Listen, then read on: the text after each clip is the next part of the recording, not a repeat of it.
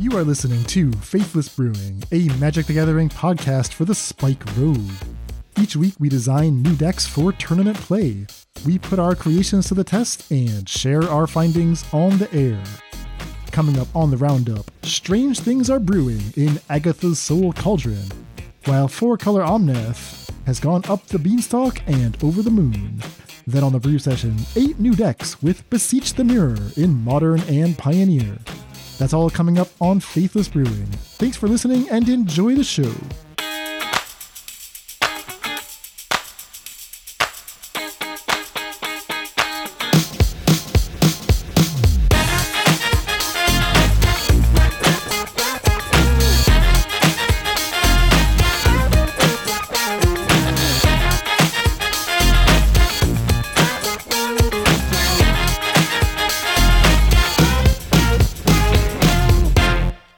Hello and welcome to the Faithless Brewing podcast. I'm your host, Dan Schriever, also known as Cave Dan, and I'm joined this week by Lawson Zandy. Lawson, welcome. Hey, it's good to be back. New set. Happy to be here. Yeah, I'm glad to have you.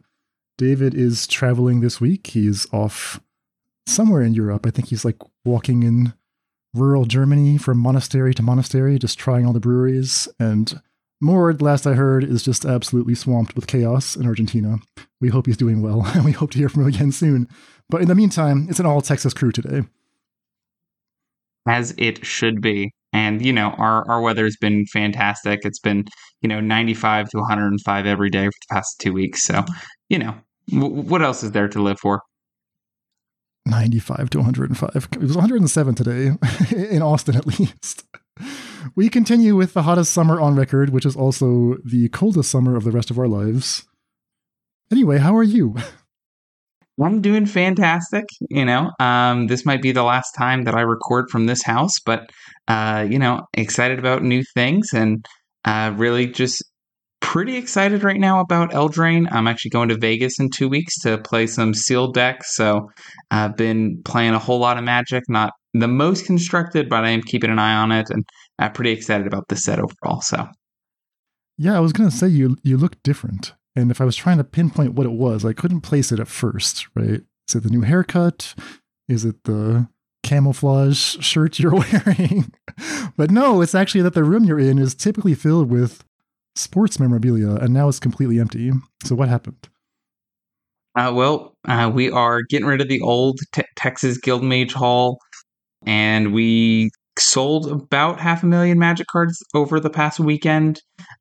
Set up chairs and let people, pick through just 5,000 count boxes, and everything was 20 cents each. And people sat there 8 hours a day for 4 days and had a great time. And then the people we were working with were so impressed by it that they offered to take the rest of it off of our hands. So I have disposed of 500,000 bulk Magic cards over some time now. So what a weight has been lifted.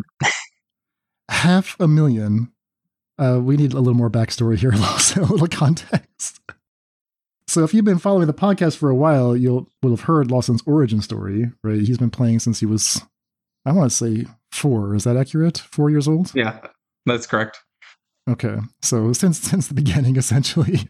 And all that time, because you come from the Zandy clan, you have this archivist instinct, I would say, right? Where the entire history of Magic not only lives in your DNA, but it lives in your house, on the shelves, in binders, in many, many boxes. Like there's an entire cubby under the staircase where, Harry Potter would live there, but he got kicked out because he didn't have more room for boxes. Just boxes and boxes and boxes of every set. I imagine you guys, how many drafts would you say you hosted your house over the years?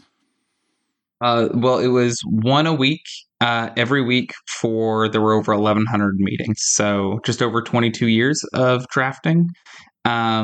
Just to put into perspective, a 5-row white box that weighs about 25 pounds or something holds 5,000 Magic cards. There were over 100 of those. So oh my God. that is, it is problematic to think about. It was problematic to move. I am happy to no longer be dealing with it. It's good when you can have a box that just says original Ravnica, commons and uncommons, and people just scour through it and pick up old guild mages that are worthless to me, but priceless to them. So take it. Well, 20 cents to them at least. A good investment. So how many people would you say showed up? Like, did you advertise this, or how do people know this was happening?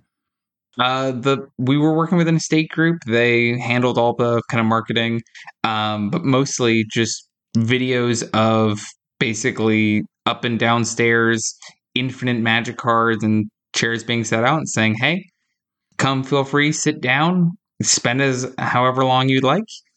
Doors opened at 9 a.m., closed at 5. Apparently, we had people sitting in all the chairs every single minute of every single day for 4 straight days. So, oh my God. definitely a couple of hours people spent, trolling through those boxes. And, maybe they found a couple $2 cards, let them have it, just that's the way it is. But, pretty exciting to not have to lug that around at this point. My God. Well, congratulations. Whole new lease on life. So you emptied out the entire house. They took everything, right? This estate company. And you're selling the house. Congrats. Yep. That's huge. Yep. Getting rid of it. And, the best part about Magic is they're going to keep giving us content. So I got new things to pick up and, new things to spend my tickets on. So pretty excited about it. I feel this sense of loss. I'm just like picturing all the value that must have been hidden in that bulk. But can't be greedy. We can't be too sentimental. We can't be a hoarder when you're talking about 500,000 bulk cards. I got to ask, Lawson, what did you keep? Like, what did you take with you before you turned it over to the ravenous hordes? I still have a playset of Modern, basically. So that is the scale of the nonsense that I was having to get rid of. It's, copies 8 through 80 of random commons from Amonkhet. These are the things that we're laying around. We have just spare boxes from, booster packs. And a spare box will hold about 650 Magic cards. And we were selling those for $5, just sealed. It's got the art on it is Cons of Tarkir. Those are Cons of Tarkir cards. If you would like to spend $5, here's 600 Cons cards. Get out of here. And yep, we just had people pick those up as well. So it was a machine to get Magic cards out of this house as it was getting them in. So, wow. Okay, well, I imagine a weight has been lifted. Excited for what the future holds. Here's to the next 500,000 cards. Something like that. All right, Lawson. I guess we better get on with our business in that case. It is brewing season. It's Wilds of Eldraine. We've finished our set review. We were able to knock it out in just 2 weeks, just 5+ hours of chattering about cards. And the set's already here. As we're recording this, the set is live on both Magic Online and Arena. We're getting the first results. They're starting to trickle in. And that means it's time for us to brew with our first card. So that's our main agenda item for the day. But before we dig into the card, let's just take a look around the multiverse, figure out what's going on. So we got some news of the week. And Lawson, I would like to hear from you if you had any follow-up thoughts on our set review or any cards you have your eye on coming out of Wilds of Eldraine preview season. So Wilds of Eldraine to me is a surprising blast of the past. And by that I mean not a whole lot of changes. Last set, Lord of the Rings, MH3 in disguise. The set before that, we got a whole new card type. There's been a lot of stuff going on in the Magic world. I think that there are a lot of role players in this set, things that we might see popping in and out of sideboards, but no real changes to especially Modern, and I don't think there will be any giant changes to Pioneer. Some decks are getting upgrades, some decks are not getting upgrades, but this is kind of what I would want to expect out of a standard power level set, is cool things, powerful cards, new design space, but nothing game warping. So pretty excited about that. Up the Beanstalk is the only card that is a little problematic to me. It is very reminiscent to Karuga, but you get to now play 1-drops. So you get to have all the benefits of playing the big expensive cards and have that card advantage engine, but you can now also play Spell Pierce, and you can play Lightning Bolt and all of those kind of things. So I'm definitely interested to see where Up the Beanstalk goes. It's pretty exciting to see Grind with Ren and 6 back on the menu. All right, so we'll definitely dig into that. If I had to put you on the spot and say, do you have like a top 10 list coming out of Wilds of Eldraine? Yes. So I did have just a couple cards that I was excited about. The early front runners, of course, didn't make that list. So Up the Beanstalk, Agassiz Soul Cauldron, and Beseech the Mirror, I think, are the ones that are on a lot of people's radars. For me, after that, things that I was thinking about were Elusive Otter, just another 1-mana prowess creature that also can be a spell. So if you draw a bunch of the creatures, you have a way to trigger them. They also play pretty well together in multiples. Elvish Archivist, the 0-1 for 2 that triggers to draw a card off of enchantments and counters off of artifacts. That card just plays really, really well with Urza Saga, being that it's an enchantment that will draw you a card and will put artifacts into play to make it huge, as well as like Fable the Mirror Breaker. So I think those are some interesting places to delve into. Of course, I did start playing Magic super competitively back in the original Fairies days, so I'm pretty excited about cards like Ego Drain and Fairy Fencing. I think those have got a lot of potential in Pioneer specifically, but also in Modern. I definitely think that that is a tribal deck that definitely has legs. So I'm interested to explore that. Other than that, just a couple little things. Sir Ginger, powerful creature that hunts down planeswalkers in Pioneer, might be really good in the black-red sack decks. Just they have so many random artifacts, food, blood, treasure, all of that, that Sir Ginger can just be massive, and you don't have to kill planeswalkers with her. So that's one that I think is a little slept on. Hopeless Nightmare, black burn spell, a little bit of hand hate as well. And then rounding it out, Blossoming Tortoise, cool little combo card, as well as a Value Engine and Regal Bunnycorn, just as some kind of generic powerful cards. So I think there's a lot going on in this set. I don't think any of these are super game-breaking, but definitely some new things to kind of delve into. So the cards you listed, it seemed like most of your comments are geared toward Modern, if I'm hearing you correctly, with the exception of maybe Sir Ginger and the Fairies. Or are you thinking this format agnostic? These are just the most interesting cards. I think these are pretty format agnostic. The only one that I think is really specific to Modern is going to be Blossoming Tortoise. Its two best cards that it combos with are not legal in Pioneer, sadly. Those would be Urza Saga, because one, it lets you recur Urza Saga and lets you kind of do infinite value. Also, Lava Claw Reaches. That's the black-red creature land that on activation, you can spend X to give it +X/+O. With the Blossoming Tortoise, it actually lets you make it infinite power, because you can do X = 2, the tortoise will make it cost 2 less, and then you can just continue going on and on and on. So that one is kind of an interesting one.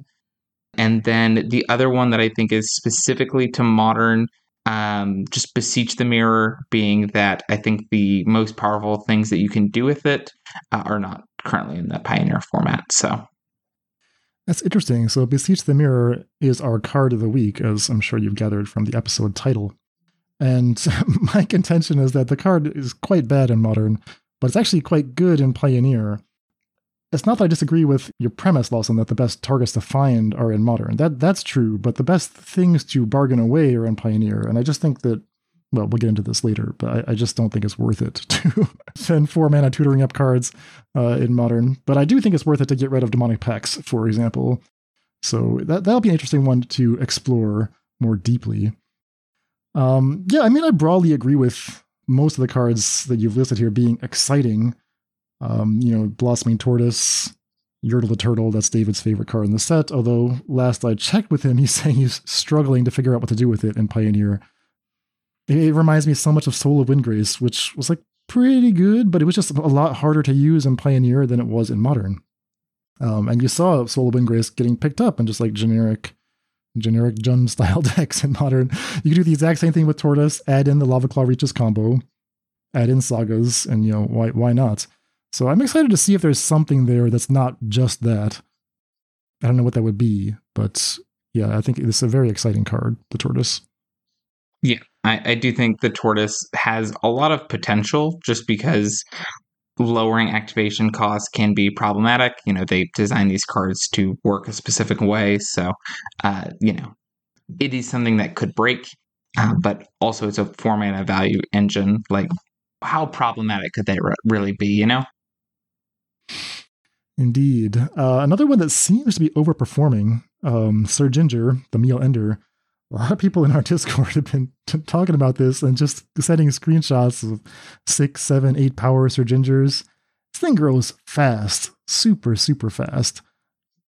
It doesn't take very many artifacts to die, and unlike the Elvish Archivist, this is not limited to once per turn. So it's every time a creature dies, every time an artifact dies, you're going to get that counter, you're going to get that scry, and it just hits like a food truck, right? It's so much damage. So this will be a fun one, I think. Definitely for Pioneer, but hopefully also for Modern.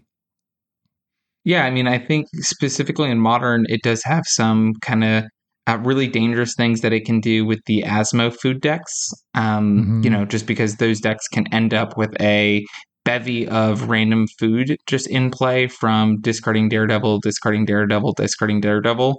The moment you draw your Sir Ginger, you can just play it and then activate Asmo, targeting one creature 5-6 times. Like you can just activate that effect to try to blow one thing up super, super dead, but basically cash in all of your food all at once. So definitely, I think a really interesting card. I do think it's going to be more powerful in Pioneer, specifically because it does a really, really good job of hunting down mono green devotion. Having a Kiora in play on turn 2 might just get you killed now, because having the Planeswalker in play gives Sir Ginger a hexproof. And, that is a little scary when there's a giant thing that is hexproof. So, and haste and trample and murder.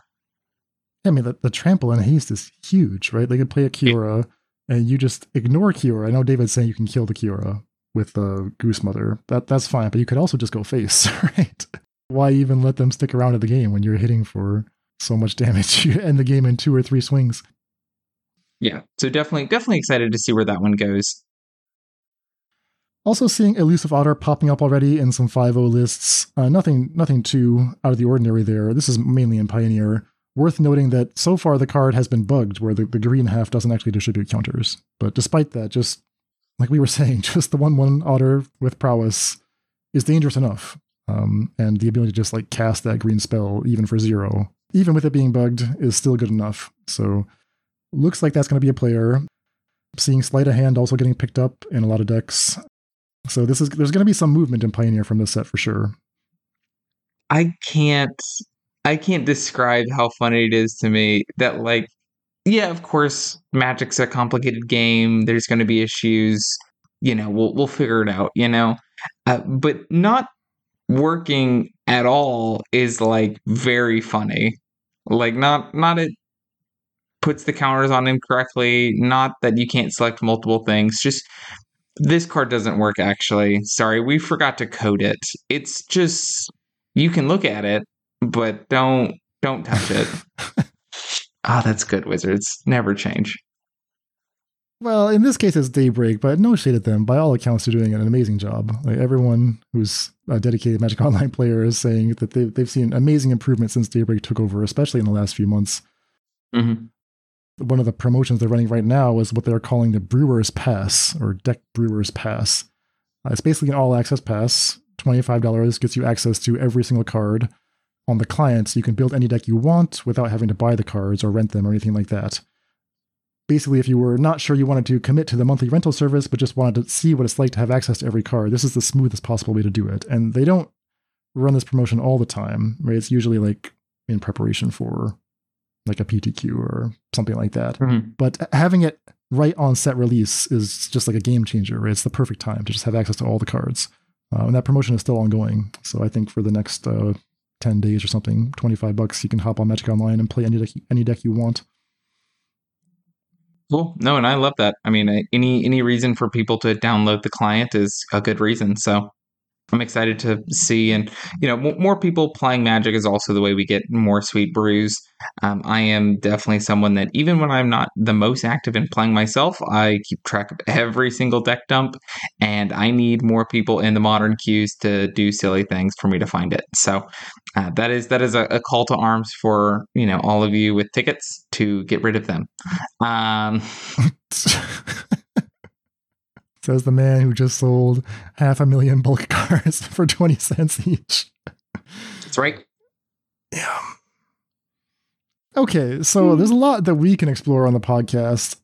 For everyone else who's just playing in the modern queues, we are on the verge of a modern RCQ season that's starting up now. So it's worth taking a look at just the impact the set is already having. And just in the first 3 or 4 days, we are already seeing some movement. One of those cards is the one that Lawson mentioned, Up the Beanstalk. That's 1 and a green enchantment. When Up the Beanstalk enters the battlefield, and whenever you cast a spell with mana value 5 or greater, draw a card.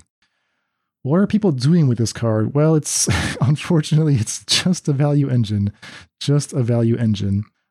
You compared it to Karuga. I don't think that's quite fair. I mean, because Karuga is not like it's funny that it's a companion, but it's not like it's an overpowered card or anything. It's not like Karuga decks are any good. But this is different, right? This is just like the elemental Omnath stuff deck. You just put in Up the Beanstalk and suddenly it's just very good. Yeah, no, whenever I'm referring to Karuga, I'm basically just thinking about the way that it played in Pioneer and in Standard with like Fires of Invention, where every card in your deck just drew you a card at some point. That's just the way that this Up the Beanstalk works.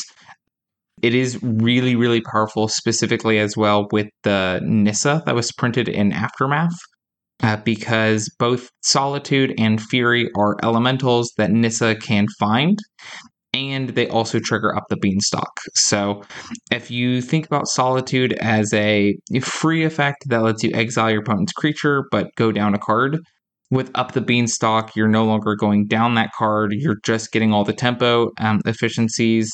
And now with Nissa being able to find them, it's like very, very easy to, even your deck that only has, let's say, 11 or so cards that trigger Up the Beanstalk, for you to trigger it pretty consistently. And that's not to even think about the fact that you can have more than one Up the Beanstalk in play. Like, yes. I think it will be very reasonable to go turn 2 Up the Beanstalk, turn 3 Up the Beanstalk, play my fetch land, fetch, get Prismatic Ending, exile your thing, draw 2 cards, Fury, kill your other 2 things, draw 2 more cards, go. You're just like, oh, I'm dead. They killed all of my board and have 7 cards in hand. I might want to check the math on. I don't think that's 7 cards in hand. Well, maybe it is though. So each Up the Beanstalk replaces itself, which is the biggest thing, right? So it's always going to be a cantrip. Even if they're not doing anything with Solitude and Fury, they're still going to cantrip. They can still bounce it with Teferi 3, which these decks are also playing. Mm-hmm. So it's like your Abundant Growth. They're still going to get value off their Leyline Binding. So there's not that many cards in the deck that trigger it, right? It's just Solitude, Fury, and Leyline Binding in most cases. Most people are not going beyond that. But that's still enough, right? Because the opportunity cost is fairly low to play a card like this. Yeah, and I mean, the other cards in the deck are still like Wrenn and 6, Teferi, Time Raveler, Omnath. These, they make a little bit of value on their own, like the cards that are not included in the Up the Beanstalk, stonks value train are just like the most powerful value engines printed at their mana costs on the curve. So this is definitely the deck that is looking to make the most game actions, draw the most cards, and do the most stuff. Not the most linear, not ending the game quickly, but, overpowering people with card advantage overall.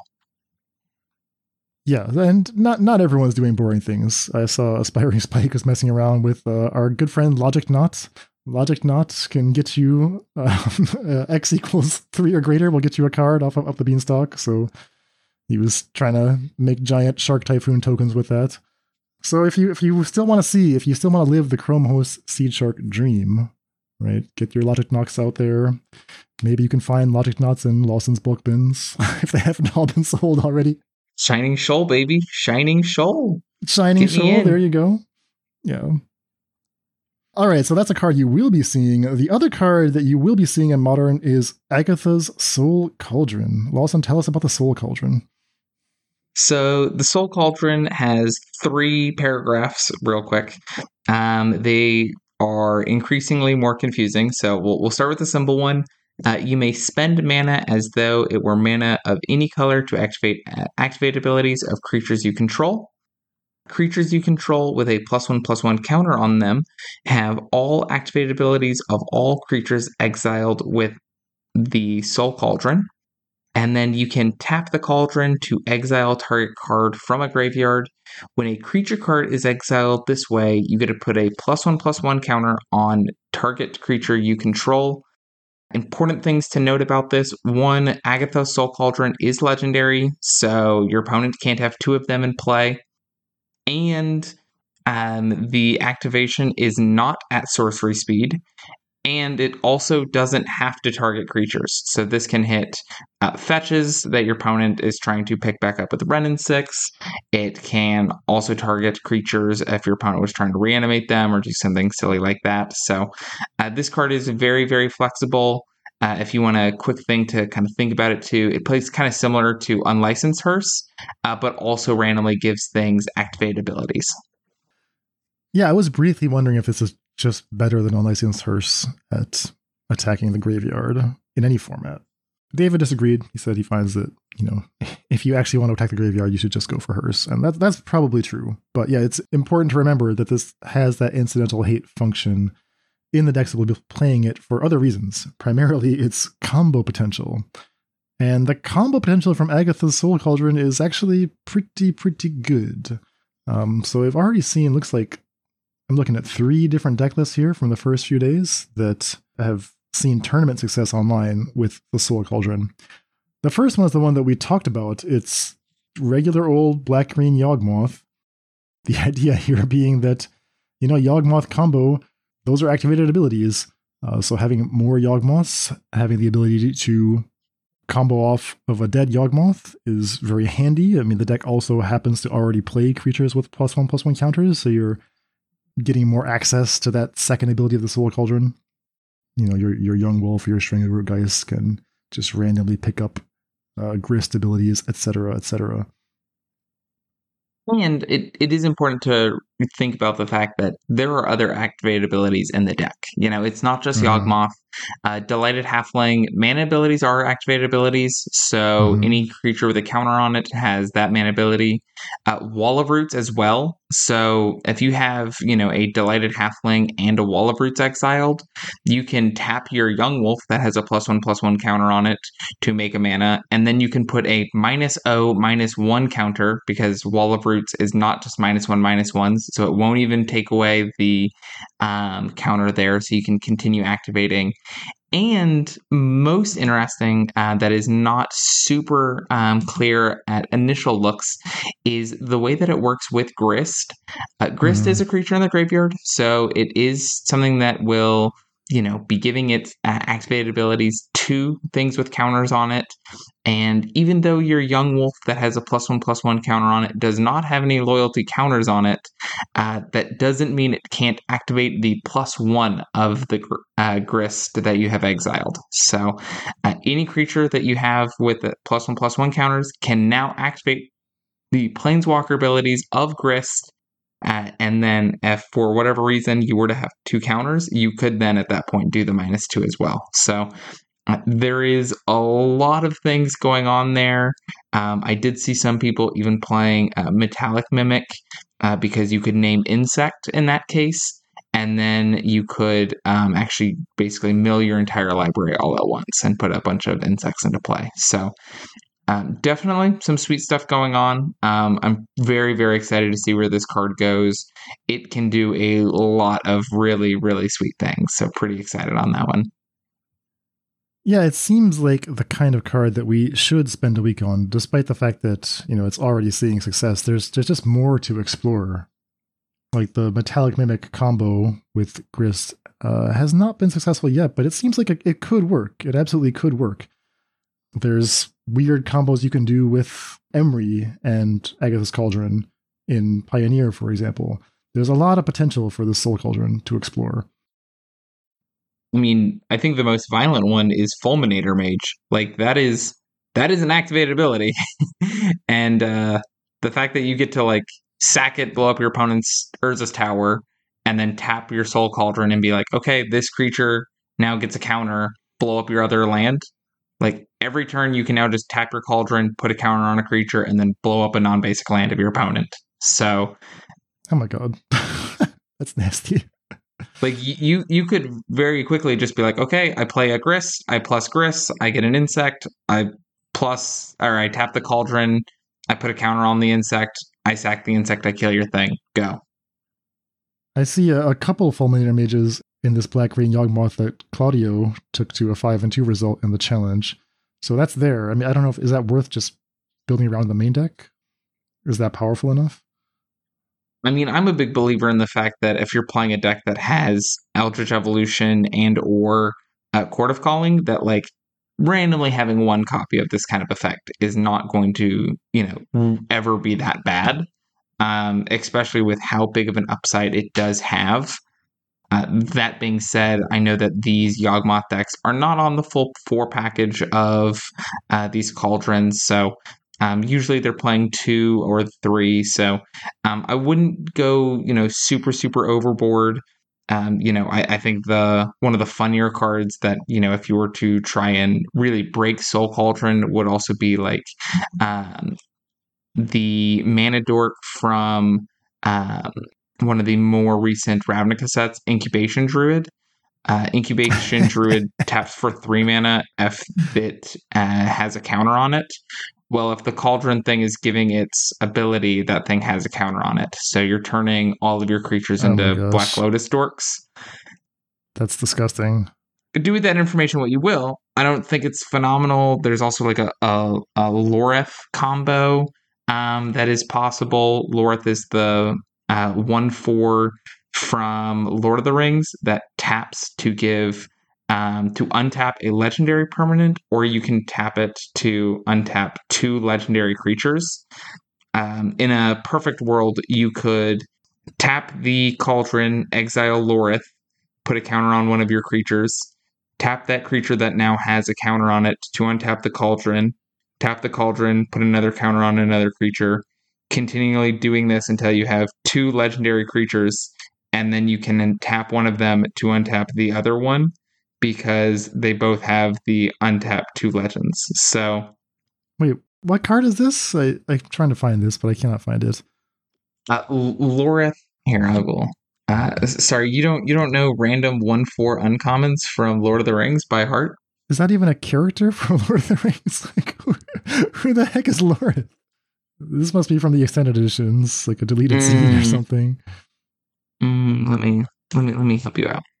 Is it an elf, a dwarf, a human? No, it's a human. Huh.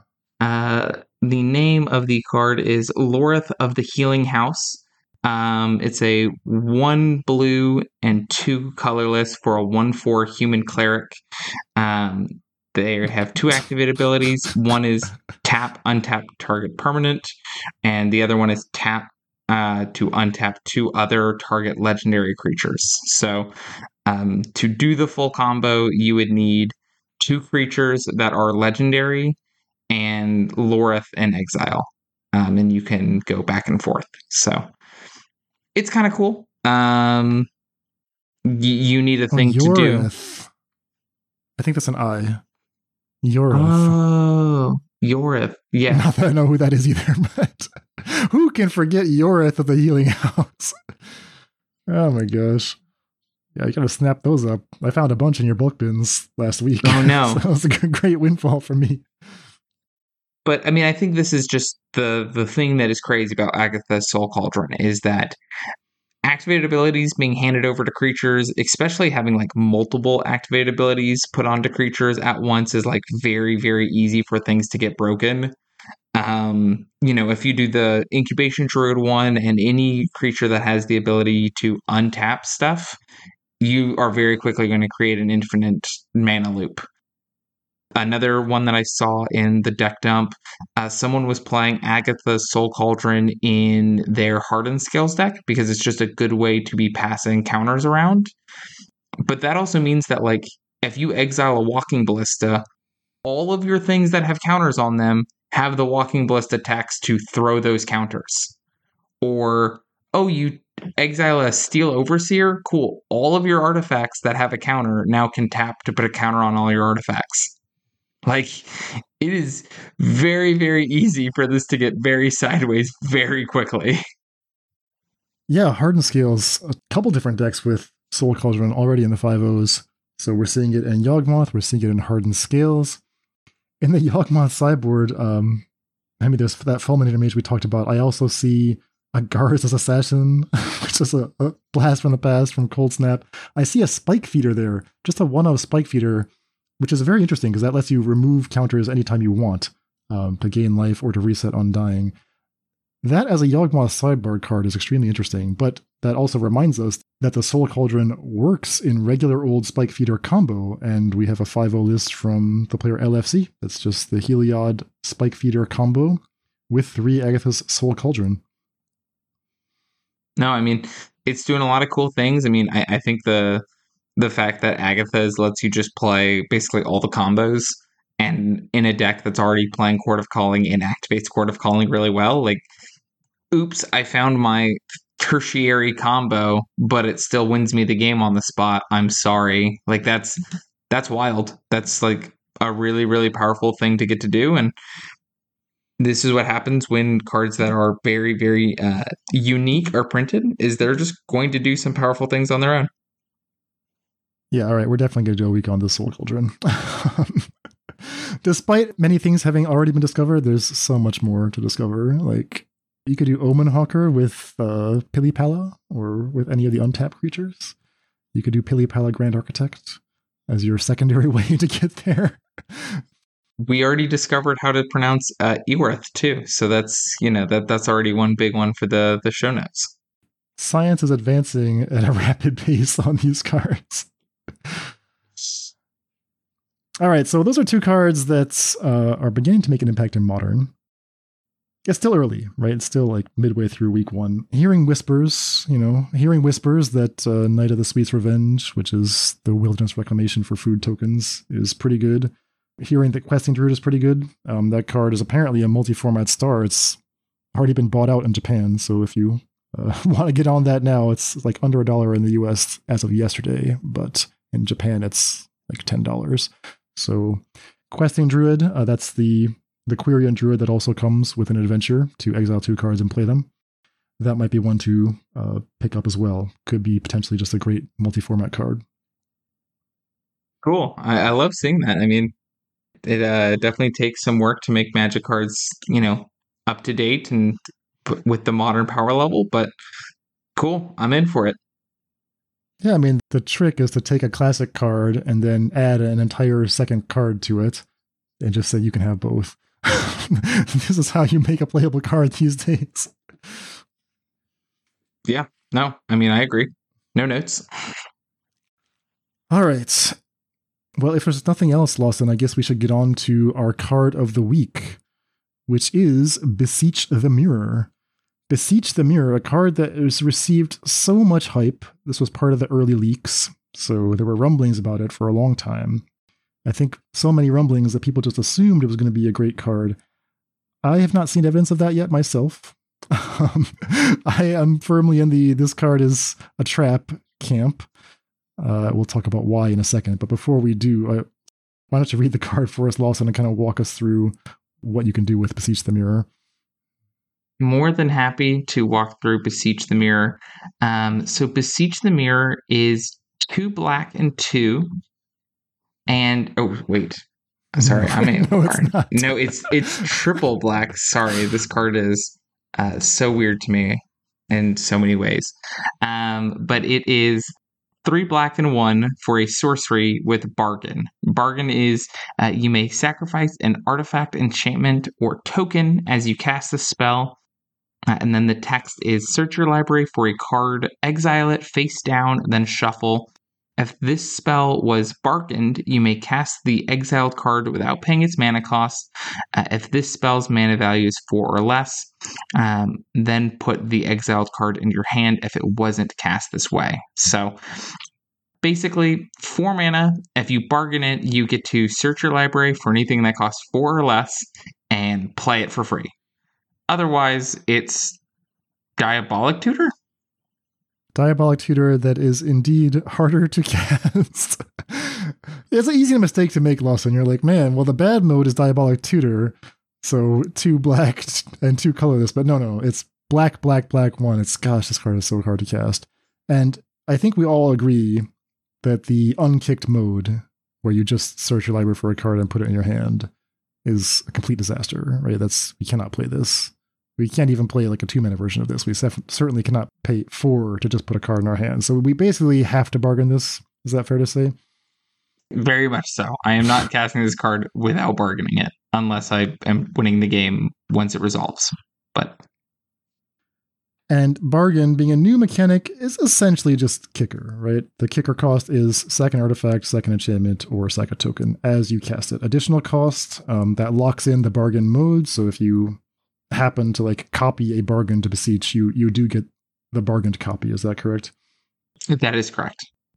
That also means that you choose whether or not you're sacking something before your opponent has to counter it. So if you sacrifice a card that matters and this gets remanded, reprieved, force of negation, commandeered, etc., you're in for a bad time. All right, I'm going to go through a few corner cases, just so we understand all the little rules, tidbits. The bargain mode, we're only talking about the bargain mode here, allows you to search up any card, but the free cast is only for CMC 4 or less. So I guess there is some universe in which I would bargain up a Solitude if I really needed that and didn't have a better card that I could free cast. 4 or less, you are allowed to get cards that have no mana cost or a null mana cost. So what's kind of interesting is that this can directly cast a card like Crashing Footfalls out of your deck. Now, is that worth 4 mana and a sacrifice?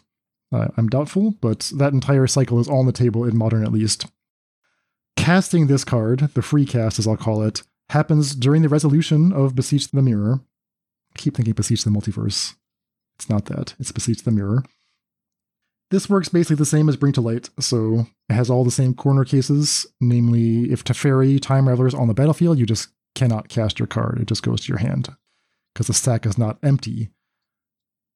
You put that spell onto the stack while you are still in the process of resolving your original Beseech. I guess one of the relevant questions is, so where will the Beseech be at the time that you're casting that second spell? Well, the Beseech is technically still on the stack, so if the thing you found is a card that checks your graveyard for targets, like if you're trying to like cast a Regrowth, you can't tutor for a Regrowth and cast that on Beseech, because the Beseech is not in the graveyard yet. However, the Beseech will be in the graveyard by the time the thing you find resolves. So let's say that you wanted to get like an Eternal Witness, or more relevantly, a Gaia's Will, something that upon resolution checks what's in the graveyard. In that case, the Beseech will be in the graveyard. So you could go get a Witness, rebuy Beseech. I don't think you should, but you could. Does that make sense? Oh, I'm with you. And lastly, beseeching to get a fork effect or a copy effect, while technically legal, it won't actually work out the way you want, because while you're allowed to like tutor up the fork, Beseech will still be on the stack. You can like clone the Beseech that way, but then Beseech goes to the graveyard and is no longer eligible for the fork, so it fizzles, is my understanding. So you can't just like wish for more wishes in that way. That is correct. Now, of course, if you do have a way to fork it while it's on the stack, then you can do some crazy things, but we're jumping through a lot of hoops at that point, so. Correct. And I guess the last relevant point of difference is that unlike Bring to Light, this card checks the mana cost as you try to cast a spell. So that whole Valky Tybalt trick doesn't work in this case. And that's actually very important, because that's one of the things that makes Bring to Light at least somewhat plausible, is that you can always at least get a Tybalt for 5. This does not have that kind of fail-safe mode. If you try to cast a Tybalt, it's going to say, actually, that's 7. can't do it. Goes to your hand. You can only cast a Velki. So it's not exactly the same. On the flip side, unlike Bring to Light, this gets anything, right? You can get any kind of spell. It doesn't matter what type. It can even get more copies of itself. So if you wanted to Beseech for another Beseech, you could. And I've seen some kind of out there combos proposed where you have like some kind of token generator, like a Chrome Host Seed Shark or something, or like a Young Pyromancer that generates a token every time you cast. So you have more bargain fodder. And then you have like a Wheel of Sun and Moon in play. So each Beseech goes back into the deck every time you do this. And you just keep beseeching for more Beseeches. That actually is possible for the low cost of 3 cards. One of them being Selesnya, one being the Young Pyromancer, and one being this black, and 1 combo piece. So I don't think you should do that, but yeah. Any other weird corner cases I'm forgetting, Lawson? I do think you make a really, really good point in kind of comparing this to Bring to Light. The one important thing that is really, really different about these cards is that Bring to Light gets you gets you creature, instant, sorcery. That's it. Mm-hmm. Beseech the Mirror does let you hit enchantments, artifacts. It lets you hit planeswalkers. So I do think that there is a world where this card can do some pretty powerful things. Those pretty powerful things are going to be, I think, possibly just a prison deck that plays some, mana rocks so that we can play this thing on turn 3 and then go search the prison piece that is specifically brutal for our opponent. One of the things that is also interesting to me about this is because we need to play a decent number of artifacts and enchantments to get to do the bargain, this does actually lend itself to playing well with Border Post, and Border Post play well with the restore balance that this can also get. So I think there are some use cases for Beseech the Mirror. I don't think any of them will be very kind. Like, I don't see us beseeching the mirror, sacrificing a Pentad Prism, and then getting Shealdred. I think that's like the tamest thing that someone could do with this. I don't think we're getting the One Ring, even though this does trigger the cast on the One Ring. So there are some interesting aspects about that, but for me, this is mostly, a black thing that can randomly, I play 1 Blood Moon in my deck, Blood Moon you. I play 1 Mindlock Orb you. Like just random things like that. 1 Ashiok, 1 Teferi, 1 Chalice. So those are the kind of use cases that I think does separate this from its predecessor. Did you just say Mindlock Orb? 3 and a blue players can't search libraries? Yes. Does that card see play? Where did that come from? That's a blast from the past. Am I missing something? No, I mean, it's there are definitely decks that struggle if they can't search their library. It's mostly just a reference to because it's an artifact, it's not a thing that Bring to Light could get previously. So fair enough. I think that you should probably get Ashiok. Dream Render, I believe, is the name of the one that also stops fetching, but is also Graveyard Hate. But say love it. Neither here nor there. That is one-sided, so you don't shut off your own Beseech the Mirror. Well. But okay, that's a deep cut there. That's interesting. Yeah, okay, so maybe I'm underselling the importance of being able to find any type, but the gist of my argument is it's not like Bring to Light is playable in Modern anymore. Shaving a mana off it and making it cost black 1 does not inspire a lot of confidence for me that this is going to see any play. And people do play counter magic in Modern. I would be very surprised if this sees widespread play in like, Cabal Coffers or something. That's kind of the first home people think of. Like, we could have even more copies of the One Ring in Cabal Coffers, but they don't even play a full playset right now. Like, you don't need that many One Rings. You have Karn already for that if you need that. And then it's like, okay, well, do you actually meet the bargain condition? We can't just gloss that over. It's not like it's free to find a token, an artifact, or an enchantment. You have to like go out of your way to build your deck that way. Just Orcish Bowmasters alone is not enough to satisfy that condition. So there are some real questions that I think you have to ask if you're going to try to build around this card. So Lawson, I mean, what do you think about that? Like, how much fodder would you say that we need? How many bargain enablers do you need to feel confident that every time I draw this, I can do the kicked mode? So for me, and I know that this is not the most exciting answer of all time, but I just kind of generically want to lean on numbers. And for me, I'm a very big fan of going to a hypergeometric calculator. If you're willing to be successful about 90% of the time, you need 12 cards that enable Beseech the Queen, or Beseech the Mirror, sorry, to do it on turn 3. And I am saying turn 3 because I'm expecting most of the ways that we're going to try to enable it to actually ramp us. So for me, the most interesting ones are Border Post, Talisman. I actually really like Utopia Sprawl.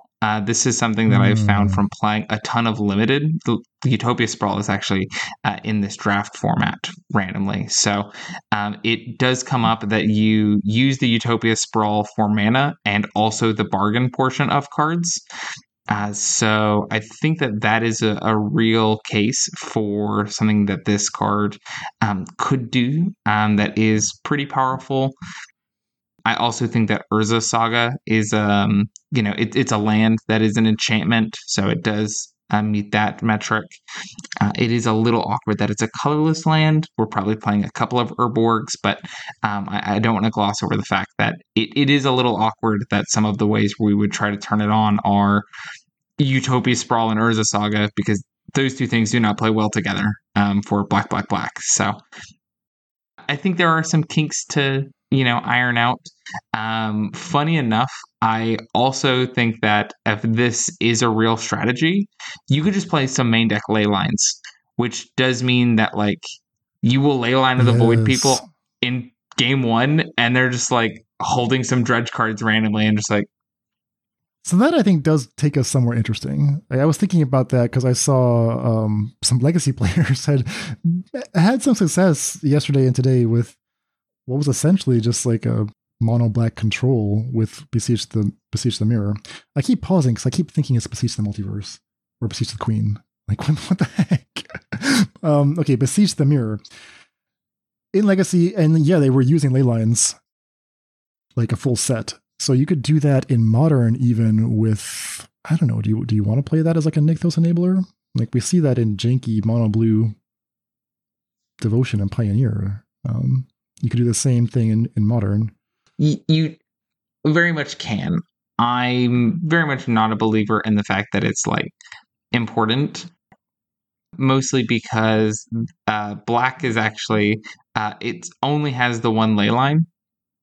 I know other colors have multiple, but they've only ever got Leyline of the Void in black. So it is a little hard to have kind of the consistency. I know blue sometimes tries to do it with Leyline of Anticipation, but I think they're also just like kind of interested in being able to play at the end of their opponent's turn. And Leyline of the Void does not probably give us any immediate plans for things that we can do. I would assume that we're not going to play any processors. I don't think we're, jumping through those hoops. So it is something to keep in mind, though, Oh, and ley lines are something that you can grab off of the Beseech. So, like, if there is a matchup where they're, like, specifically powerful, like, maybe the deck plays 4 Leyline of the Voids and a Leyline of Sanctity main deck. Just because, sometimes this is a card they can never beat. Oops. Exactly, and if you're worried that you don't have enough black ley lines to make this reliable, maybe you want to do Serum Powder, which is another thing that you can bargain away.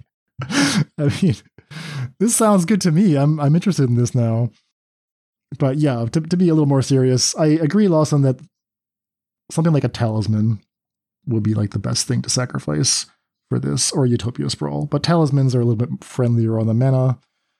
I love Border Posts. You don't have to sell me on that, but they do not ramp, right? They just slow you down. They're like tap lands. So I would look at the Talismans first, possibly Pentappers, and we'll look at a deck here that actually uses those to great effect. if you want to aim for that 12 number that Lawson calculated, I don't think it's really realistic to count your Orc army tokens in that number. They're just too fragile. Urza Saga, I guess you could safely count that, because as long as it makes it to Chapter 3, you can always just grab some random 1-drop. Treasure tokens? Would you count treasure tokens? I mean, that's the thing, is that, like, this is also something that I've noticed from playing a ton of this draft format, is, like, at first when you think bargain, like, you would think it's, like, very hyper-specific artifacts, enchantments, and tokens.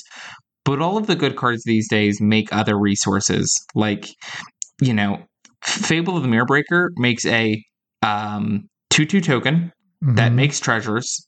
It itself is an enchantment, and when it flips, it's also still an enchantment. So, like, at any point with a Fable of the Mirror Breaker, you can just cast Beseech the Queen or Beseech the Mirror. Oh man, this is wild. It is Beseech the podcast. But your opponent doesn't get priority. You know, it is part of cast. So, you know, I think that there are... The problem will not be, hey, can I bargain this spell?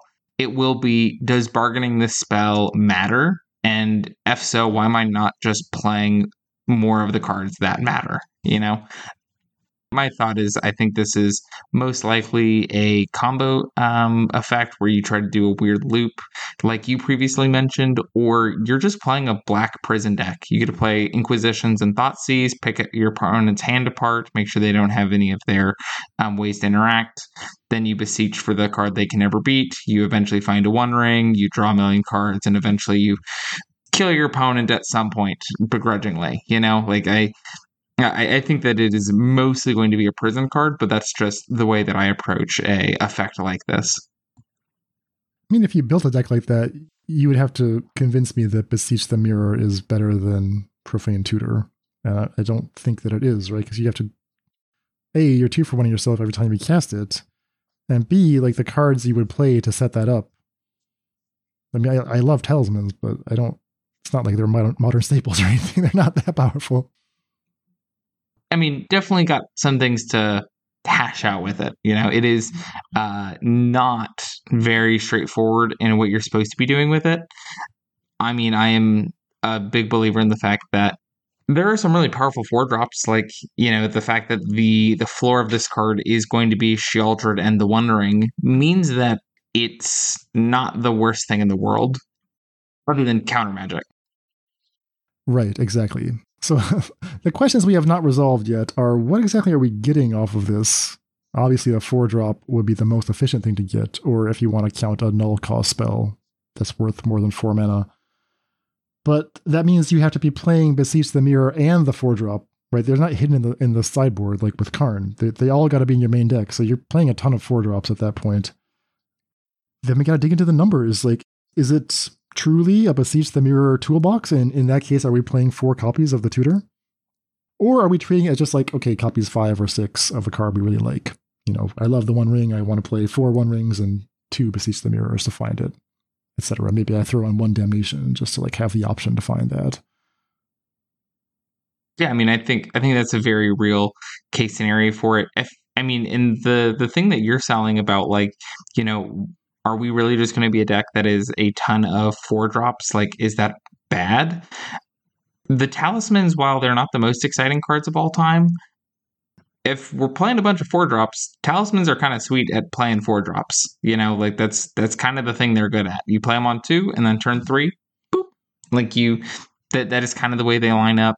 I would say, you know, this is always an excuse to also be a Leyline Binding deck, and that is also an enchantment. So I think there are a ton of things that can happen, but is it quite there?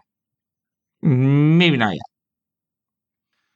The last thing that's worth mentioning is that bargain does not have to be a cost, right? We can turn it to our advantage. We can get rid of something that we actually wanted to sacrifice. Demonic Pact being the biggest draw here, but also Treacherous Blessing. That's 2 in a black, draw 3 cards, and then you kind of have to get rid of the blessing before it kills you. Cursed Roll, if you want to stick within the set's mechanics. These are more Pioneer power level plays, and I actually think that's probably the most attractive part of the card in my opinion. Like, if you look at what cards in this set actually have bargain, there's plenty of them, but not that many that like scream constructed playability. Right? There's 21 cards in the set have bargain, but of those 21, like if I actually wanted to get rid of my, let's say it's Demonic Pact, or if you're in Modern, let's say you want to build around Hatching Plans, what is the best bargain card to get rid of it? This is one of the better ones, despite costing 4. I think the other one that I see people playing is like Candy Grapple, which is just like a 2-mana kill spell that you have the option to sack something to bargain it for, like to kill something even deader. But I think the main purpose of that would just be to have like extra sack outlets. So that's a space that I think we should explore, and we've got some deck lists from David that we'll jump to in a second that do work in that space. So I think there's some cool things that like the bargain mechanic itself does, and then Beseech being a great example of bargain becomes interesting in that way. Yeah, no, I mean, I definitely do like that aspect of the card, is that there's a lot of levers that it's asking you to pull, but that does mean that it's got a lot of places to find some extra benefit. In Modern, we also have, a 2-1 enchantment, that when it goes to the graveyard, you draw 3 cards, Hatching Plans. That is a card that forever people have been interested in. How much work am I willing to spend to get 3 cards? Well, what if for your 3 cards, you also got to play a random 4-drop in your deck for free? Like, okay, yeah, no, that sounds great. Of course, this is assuming that we are in Happy Sunshine Land, where we played a 2-drop that didn't do anything, and then we played a 4-drop and it didn't get countered or messed with, or timing restrictions. So there are some things to hash out still, but the ceiling is very high. I feel like that's a thing that could be said. The floor is also very, very far down. So, indeed. All right, Lawson, you've done some digging. You've searched around to see what are the best things we can find off Beseech the Mirror. Any you want to shout out here before we get into the deck lists themselves? So the ones that I found the cutest, I really, really did like having the option to get Restore Balance. That is a card that I find to be very, very powerful. Also, if you are playing a deck that is using artifact mana so that you could be able to, get the good portion of the Beseech the Mirror. I do think that this is a good way to make it not so balanced, not to make a pun from that card, but, I think that is one aspect that is a really powerful thing that you can do. The other one that I really liked was cards like Ashiok and Blood Moon. These are just effects that we don't usually get to play a ton of in the main deck, especially in a black deck. But they are powerful cards, and sometimes they end the game on the spot. So those are the things that I would keep in mind. It would be great if Beseech just said 4 mana, win the game. Are there cards that just win the game at 4 mana? There's a couple. I mean, Yawgmoth would be such a card if you have the rest of the combo assembled. Restore Balance puts you way ahead. The Damnation catches you up. The One Ring lets you pull ahead. I think Balustrade Spy is probably the closest thing to just winning the game. And that is one of the decks that we'll talk about. There's already been a 5-0 reported with Oops All Spells. So that's actually a real deck that actually has a meaningful upgrade. So it's not like a total trap. At least in that one specific case, that's a good home for it. But if you go to Pioneer, I don't see as many cards that just like actually win on 4 mana, and maybe that's fine, right? There's no like game winning effect unless you're kind of like a Slaughter Games or something, or possibly assembling like Archfiend of the Draws combo. One interesting thing that I did find about that that list that was the Oops All Spells list is it is kind of interesting that list, if it wanted to have 2 combos in it, could play the full 4 Charbelchers in their deck and then just play 1 or 2 Ironcrag feats. This is the red sorcery that when you play it, you make 7 red, but you can only play 1 more spell. Because you could Beseech the Mirror if you had the either piece and go for a lethal kill, which is kind of interesting to me. Why do you need the Iron Crag for that? Iron Crag feat? So if you had a Charbelcher in your hand, and your opponent had some way that was turning off your graveyard, or you were worried about something happening, like the endurance. Endurance is as a card that stops the Oops All Spells deck currently. You could go Beseech, go get Iron Crag feat, make 7 red, Belcher you. I win the game, and that's a pretty easy combo. It just slots in a couple of extra cards. So I definitely think that there is some room there. I do think shortcutting that card to just say actually win the game is a pretty powerful thing to do. I don't know how to make that the most consistent as of yet. Interesting. Well, since we're on the topic, the player in question is Ashanti on Magic Online. I believe their name is Sam. They 5-0 with what at first glance is a stock Oops All Spells list in Modern, but the innovation was to actually go up to 70 cards and just add Beseech the Mirror. Like, they didn't really take anything out. It changes the density of your win the game cards, right? So now you have the 4 Balustrade Spies, the 4 Undercity Informers, and 4 Beseech the Mirrors. Charbelcher is there in the sideboard, but not with Iron Crag. Excuse me, Iron Crag feat. Now, I don't want to confuse this with the Mana Rock, the Iron Crag, which is actually also another good card to play with Beseech the Mirror. So here we're looking at, just like the modern version of this deck, where you're enabling it with talismans. You have Pentad Prism, 4 of those, and 6 talismans. So very, very likely to win the game on turn 3 in this deck. Yeah, no, I mean, I'm pretty excited about that. I do love the fact that Pentad Prism is a thing that you can play on turn 2, turn 3, have it make some mana, and then also sack it to the bargain cost. I think that is a really, really important thing that your cards that are letting you ramp this thing out earlier need to be able to do. Exactly. Okay, exploring some new space, Lawson. Let's get on to some deck lists. And as much as we've been talking about Modern, let's give some love to Pioneer, because David has left us 3 absolute beauties. I'll let you start with this Cat Pack, because I do love this, but I know this is super your wheelhouse. So tell us about this 80 card, almost mono black Yorion pile with a singleton red card. What's going on here? Well, it's a double combo, Lawson. The old double combo, but that's okay because we're playing Yorion, so there's plenty of room for all your combos. Cat Pact in this case refers to Demonic Pact, 2 black, so 4 mana total for an enchantment, and it has 4 modes, one of which happens every upkeep. The 4th one kills you, but the first 3 are just pure value. The dream is always to just Demonic Pact for value, right? It's actually a pretty strong proactive play in these Demonic Pact decks. And then the question is, what do you do with the Pact? Like, you have to get rid of it before you die. You can either just sack the Pact, you can blink it with Yorion, or if you want to be really ambitious, you go find a copy of Harmless Offering, which donates it to the opponent, and then they die, and not you. The problem is that Harmless Offering is just blank, right? So we really don't want to have a bunch of copies of that in the deck just on the hope to combo off. So what David has done here is say, okay, now I can have my 4 Demonic Pacts, my 4 Beseech the Mirror, and I only have to play 1 Harmless Offering. The other combo, right? Why is there a second combo in here? Well, it turns out that you can combo with Ashiok. Oh, the Wicked Manipulator. Whoa!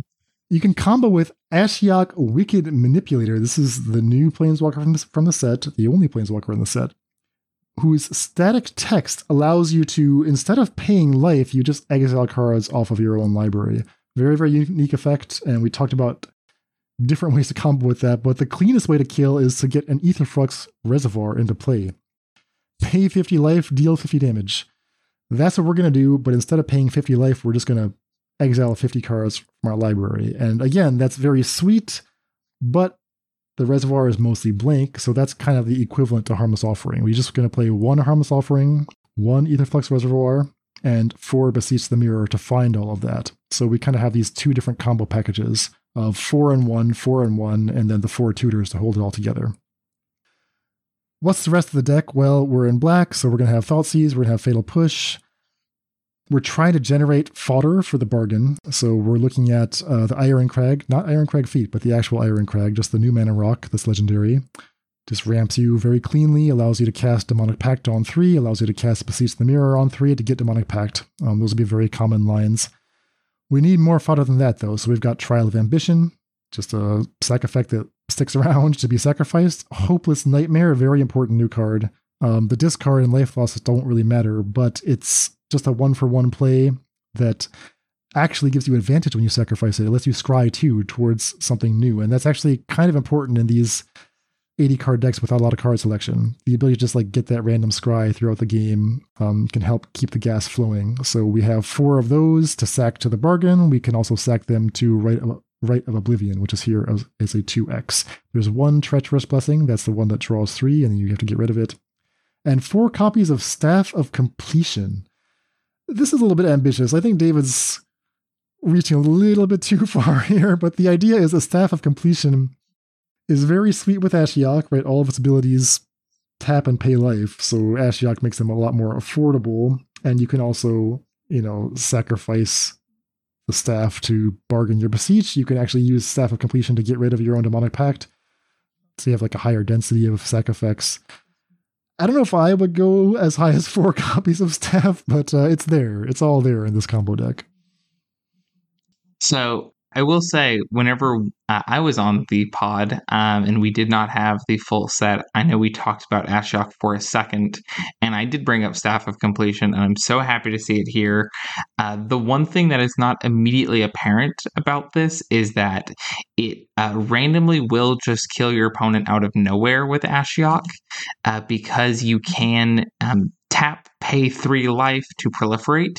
Mm-hmm. Instead of paying the life you're exiling top of your library, you proliferate onto the Ashiok. Then you spend, the mana you have in play to untap it. You do the proliferate one again, and that's a really easy way to jump the Ashiok up, 2 counters in a turn, so that, if she were to randomly be sitting at 4 or 5, she's going to ultimate out of nowhere, and, in activating this, you did just mill the top 8 cards of your library. If the average CMC of cards in your deck is 2, 8 cards means you're dealing 16 points of damage. That's just the way that math breaks down. So it is not a combo that is 100% guaranteed, but it is, you load the meme cannon, you fire the meme cannon, you see what the meme cannon hits from time to time. I don't want to come across as too negative. Like, I know I'm laughing at these combos, but I kind of believe in this deck. As bizarre as it is. Like, it kind of checks the right boxes for me, where on the one hand, the primary plan is a Yorion control deck that just tries to outvalue people with removal and blinking those permanents. And the bane of those decks' existence is that when other decks can just go over the top, like mono green, you can't just 1-for-1 forever. You'll eventually die. So what you have to do is have your own combo. And Demonic Pact is one way to do that. Ashiok is just a value engine that also has this killer combo with Reservoir is a second way to do that. And Beseech holding it all together. So you just have like this very quick kill. While also being like a kind of like a fine defensive play. Like if you have to Beseech just to get a Wrath, you can do that. There's a Kaya's Wrath in here. If you have to Beseech for value, you can just get a Treacherous Blessing or a Demonic Pact for value. So I kind of like it, as weird as that is. It is really, really funny, the fact that this is not a combo that you can really do in Modern because Yorion is banned. And you need 50 cards in your library. If you don't have 50 cards in your library, you can't pay that cost instead. So that is wild. I mean, you could do Battle of Wits if you need to do this in Modern. But then we'll never draw the Beseech. Yeah. Okay, so yeah, like I was saying, I think it's actually a much better card, a much more interesting card in Pioneer, where all modes are good. Finding the kill is good. Getting rid of the Demonic Pact is good. Getting rid of the Treacherous Blessing is good. Having the toolbox is good. Whereas in Modern, I think it's going to be more of like does the same thing every time. So we see that in effect also in the second list here that David has provided for us, where again, it's a Yorion deck. It's got Beseech the Mirror and Demonic Pact, although in this case, we're not doing the second combo with Ashiok and Reservoir. We're playing it a little bit more responsible. Instead, we're using those slots on Fable of the Mirror Breaker, a card that I think is, on balance, slightly better than Staff of Completion. They're close. And that provides all the fodder you need, like Lawson was saying, for your Beseech. Additionally, David is playing Doom Foretold, 4 copies of Doom Foretold. So we're really leaning into that. I have game objects. I'm going to sacrifice them for value. Doom Foretold can sack your demonic pack, so it's all kinds of good stuff going on here. It's just like a little bit clunky. So the secret sauce that makes this plausible is Fires of Invention. That's really the dream with Beseech the Mirror. Fires of Invention has always been good with Yorion. Like, you could do that slick play where once you've got the companion in hand, you double spell for free. The second spell is Yorion, which is free. Tucks the Fires of Invention, so you have all your mana available to cast even more spells, and you end up playing like 3 or 4 spells in the same turn. You could do something similar to that if you have Fires in play. You play one card for free. Your second card can be Beseech the Mirror. Now you've cast 2 spells for free and have all your mana available, so you could just have like a huge catch-up turn that way. I think that's the hope. Yeah, no, I mean, I really do like the kind of approach of this deck.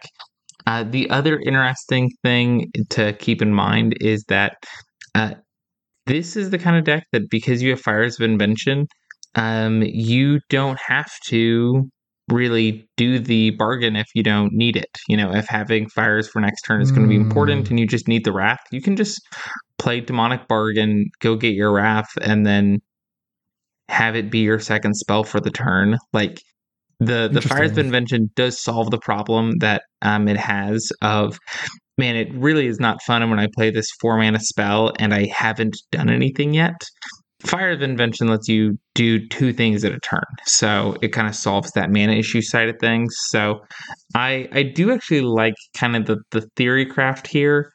I am a little hesitant generically in Pioneer to slow my deck down so that I can be grindier, because no one is more grindy than Mono Green Devotion making 15 mana. You know, like there is some upper limits from some of the decks in the format that do just end the game, and this doesn't end the game. But high card quality, so I can't complain. Yeah, I'm a little surprised that David cut the Ironcrag from this one. I guess he just needed the slots for other stuff. But it's a little slow, right? Like, you're not really going to explode. You're certainly not going to catch up until you have 4 or 5 lands in play. Yeah, but I think that's fine. I don't think that's that big of an issue. Last things to note about this construction is that Doom Foretold does a lot of work here, right? It's first of all just an attrition card that puts you ahead, but it gives you that density of rewards for filling up your deck with Hopeless Nightmares and Trial of Ambitions, and in this case, Oath of Chandra. Like, having game objects is really great in theory, but in practice, we need to actually draw the payoff for the game objects.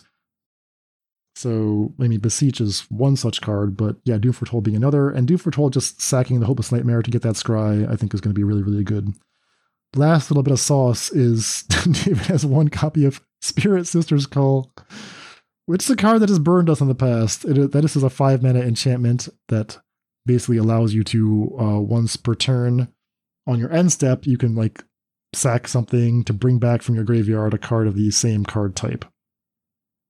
That's very sweet if you have the Doom Foretold Hopeless Nightmare engine going. You just keep looping those 2 forever, but that's not a good card in general. I think David knows that. It's more just a thing you can try. They do exile, so the copy, if it leaves, does get exiled. So it won't make a perfect loop, but it will make enough value. I mean, one of the cool things about this deck as well is that so that you have enough things for you to be bargaining away, there is, the 1-mana enchantment that I brought up earlier that's your opponent loses to and they have to discard a card. There will be some number of games that you play with this deck where you go like, turn 1 you play that, turn 2 you play another one, turn 3 you play a removal spell, turn 4 you play Fires and another removal spell. Turn 5, you pick up your Yorion, you Beseech, you just do everything on your opponent, and then your Yorion also flickers all of your discard spells again. Like that is a really, really powerful thing that this deck gets to do that other decks just don't even get to think about. So pretty actually excited about that. Yeah, he's not playing the white one, the Hopeful Vigil. That's the 2-drop that, makes a night token. I wonder if there's anything there. I would rather just take all the cards from my opponent's hand. Well, you could do both. Making your opponent discard a card to them Thoughtseize them. Yeah, but that one costs 2 mana. This one costs 1. One's less than 2. But that's 2 objects, though, for your Doom Foretold. Well, I guess Doom Foretold doesn't get tokens, but interesting.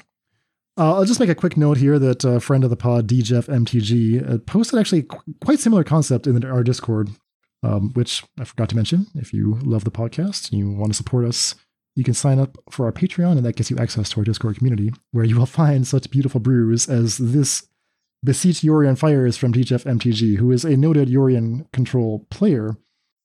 And he's thinking that you actually want to splash into Grixis. So he's actually going blue for Omen of the Sea. That gives you access to like a 1 copy of Nicol Bolas the Ravager as a tutor target. He's going with Omen of the Forge instead of like Oath of Chandra on 2. And he's actually not playing the Hopeful Nightmare. He's playing Omen of the Forge instead and Omen of the Sea. So a little bit different take on like what the top end of the control package should look like. There's no combo here. Instead, it's just hard control with fires to like really take control of the game quickly once you get up to 4 or 5 mana. All right, one last one from David here, and this is if you just love the idea of Beseech and Demonic Pact. No nonsense here. It's just 4 Demonic Pact, 4 Beseech, no Yorion. Clean control, and to make this happen, we have the new Mana Rock, the Iron Crag, so 4 copies of that. 4 Fatal Push, 4 Thoughtseize, 4 Trial of Ambition, 3 Rite of Oblivion. So this is almost just like the proto version of the 2 decks that we described. Right? If you don't want to go for the 80-card nonsense, you just want to see how powerful is it to be able to Beseech for Demonic Pact, and also to be able to Beseech to get rid of your Demonic Pact. This is, I think, how you would do it. The kill will come from the 2 copies of Harmless Offering. There's also 2 Treacherous Blessings for value, we could say. You need 1 Wrath, so that's a Kaya's Wrath. Rite of Oblivion, 3 copies here. No Hopeful Nightmare. I think David doesn't believe in that card enough without Yorion to blink it. I'm not so sure. I think you could probably still get away with playing it. Like he's playing a Duress here instead. I think that should just be a Hopeless Nightmare. And then he's got like a couple interesting cards on 3. 1 Oath of Kaya, which is just, a kill spell that you can get rid of later. And 1 copy of the Princess Takes Flight, which is an interesting little removal spell. As long as you get rid of it before Chapter 3, it's a clean exile effect. Yeah. No, so just for everyone at home, the Princess Takes Flight is 1 white and 2 saga. Chapter 1 is you exile up to 1 target creature. Chapter 2 is target creature you control gets +2/+2 and gains flying until end of turn. And then the last chapter is return the exiled card to the battlefield. So the real plan in this deck is there's the 4 Beseeches. There's also 3 Rite of Oblivions, so you've got 7 ways to really effectively get rid of the Princess Takes Flight. This card is very powerful and limited. I mean, I've bargained it so many times. The other thing to keep in mind about it is you do sometimes just target tokens, and you don't even need to be able to bargain it away if you're taking a token, or if you just need them to not kill you immediately. Like, having this as a way to just take something off the board for a second is also fine. So this is a card that I think is a little overrated by people that like it and very underrated by everyone else. So somewhere between the middle of those 2 things. Interesting. So, question for you, Lawson. Do you feel like Rite of Oblivion is the correct card to play as my additional sacrifice outlets? Obviously, the first casting is very efficient, right? It's 2 mana, exiles any non-land permanent, and you sack something. The flashback mode's like pretty expensive, so I'm actually wondering if we should play the other one, like Candy Grapple instead, like a mix. Because Candy Grapple is like a little cleaner, it's instant speed. It doesn't hit anything. So, I mean, I understand that Rite of Oblivion is just like more useful if we can afford to be at sorcery speed and pay 4 mana. But like maybe we should look at the rest of the bargain suite as well. I mean, you could play like a 2-2 split. I think that would be fine. I do like the idea of getting to play the, one black enchantment, opponent discards. It is important to remember that that card does give you a benefit when it dies. When it goes to the graveyard, it lets you scry 2. So I do think that kind of effect is something this deck might be interested in. I don't exactly know if I would be cutting, the one duress and maybe the one princess takes flight, or kind of how that would all break down. But this is the kind of thing that I am very interested in. I will also say I do think the mana base for this deck is pretty perfect, and the fact that we're just really trying to make sure that we always have black, we never stumble on that. I do see a lot of decks in Pioneer that, even though they're Thoughtseize Fatal Push decks, they've got a lot of sources that aren't making black. That is a problem if all of the good cards in your deck cost black, because if you draw the 2 lands that don't make black, you have to mulligan, and mulliganing is bad. So it's almost a mono black deck. I mean, you need that black for Beseech the Mirror. You also need black on turn 1. There's like a few red lands. There's 3 lands in here that are capable of making red in case you happen to draw your Harmless Offering. I might go down to 1 Harmless Offering, to be honest. White is going to be a little tricky, right? That's another reason to play Candy Grapple instead, right? I'm not super optimistic that we'll have double white all the time for the Kaya's Wrath, but yeah, we don't want to draw these cards. We prefer to just do it for them. But yeah, I mean, if you want a deck that is just able to go turn 3 Demonic Pact go, which is actually a pretty strong play in my experience. Turn 2 Iron Crag, turn 3 Demonic Pact, or turn 3 Beseech, sack Iron Crag, get Demonic Pact. That's a pretty strong play, and this deck does this the most often of the decks we talked about. Yeah, no, I mean, I think this deck is sweet. Pioneer is definitely the format that I've taken a little bit of a break from. I will be going to the RC in Atlanta with some of the guys that are grinders here in the area. So I will be the boots on the ground for the Pioneer events going on there. So I am, going to dive back into that format pretty soon. So pretty excited to get to play with Beseech the Mirror here. All right, so that's Pioneer. From there, we shift back to Modern, and the demands of Modern are a little bit different. I don't think there's time for Demonic Pact in Modern, so we need to be a little more powerful. So we talked already about the Oops All Spells deck from Ashanti. I think it's probably here to stay in that deck, so that's one home. But what about Mono Black Coffers? So I do think it's good in coffers. The main thing that it's doing in this deck is just being extra copies of the One Ring. This deck is already playing 3 One Rings in the main, 4 Karns in the main to go get another one. So really, Beseech the Mirror in this deck is just rings at 8 and 9. They're also Sheoldred 3 and 4 and Damnation. One thing that is important to know about this deck is it is plenty happy to count the 1/1 token off the Bowmaster as one of the cards for sacking to bargain, because this deck is trying to be really grindy. It's trying to do 1-for-1s. It's trying to have the game go longer. If your opponent plays the game scared of the 1/1 token but not the Bowmaster, and they're having to use their removal spells initially to stop that is exactly what this deck is interested in. So I do think that is a kind of interesting play pattern that this one will specifically have that others might not. So the exact list we're talking about is a 5/0 from Ilgian B, 2 copies of Beseech the Mirror in the main deck in what is otherwise a fairly stock-ish mono black coffers deck. The accommodations made for the Beseech are there's 1 copy of Talisman of Hierarchy, could be any talisman essentially, and they noted in their tweet that they would probably actually play a second talisman and actually add a 3rd copy of Beseech after playing this league.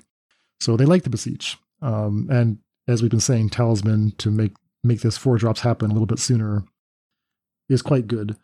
It gets a little more interesting after sideboard. Then you're bringing in ley lines in some matchups, which you can also feed those to the Beseech if you want to. But for the most part, like, it's not adding that many lines of play to the deck.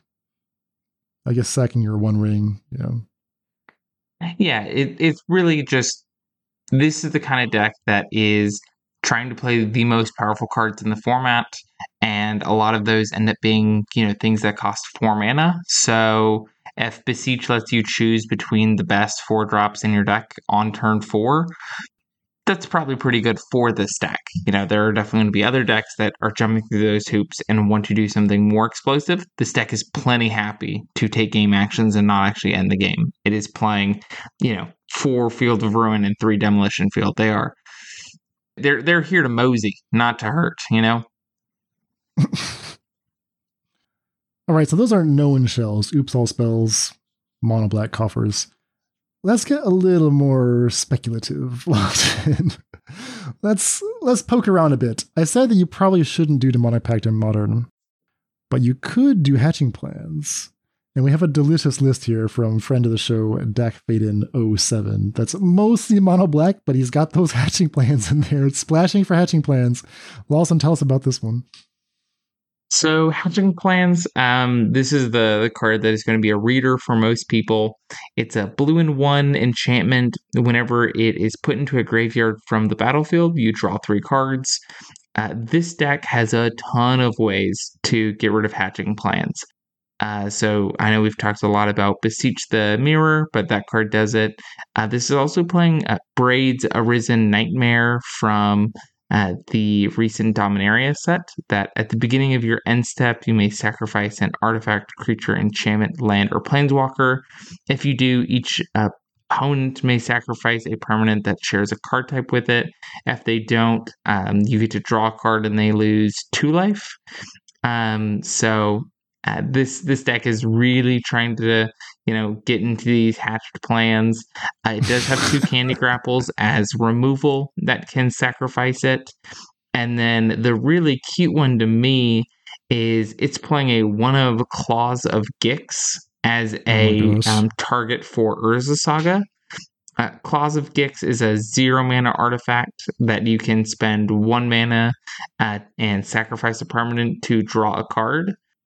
So kind of the idea with this is, if you hadn't found any of your other ways to activate your hatching plans, you can have your Urza Saga, tap for a mana, get the Claw of Gix, use that mana, sack the hatching plans, draw 3, and then hopefully, go off from there. So this deck is spicy, and I'm scared for it. I think it is doing some really powerful things, but I don't know if it's quite there. Very speculative so far. I'm not so sure about Braids, to be honest, but it's quite fun. It's interesting that you now have the option to play like Asmo and a Martica Dice and a Kulzakar at like fairly low cost now, specifically because of the Troll of Cause Doom. You could just like count the Troll as part of your mana base, but it also just enables turn 2 Asmo. Mm-hmm. So between the 4 cookbooks and the 4 Trolls of Cause Doom, yeah, I guess that's enough to play Asmo.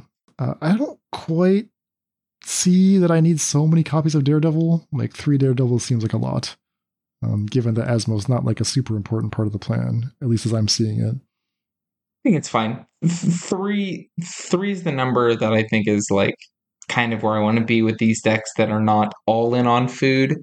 But I mean, I think splitting hairs on, maybe it should be 2 Daredevils because we're going to draw cards from Hatching Plan or something. I think that's getting a little caught in the weeds, and I don't think that's the problem this deck will have. I think this deck will oftentimes do nothing, which is bad. So, but when it does its thing, it's going to do a lot of things.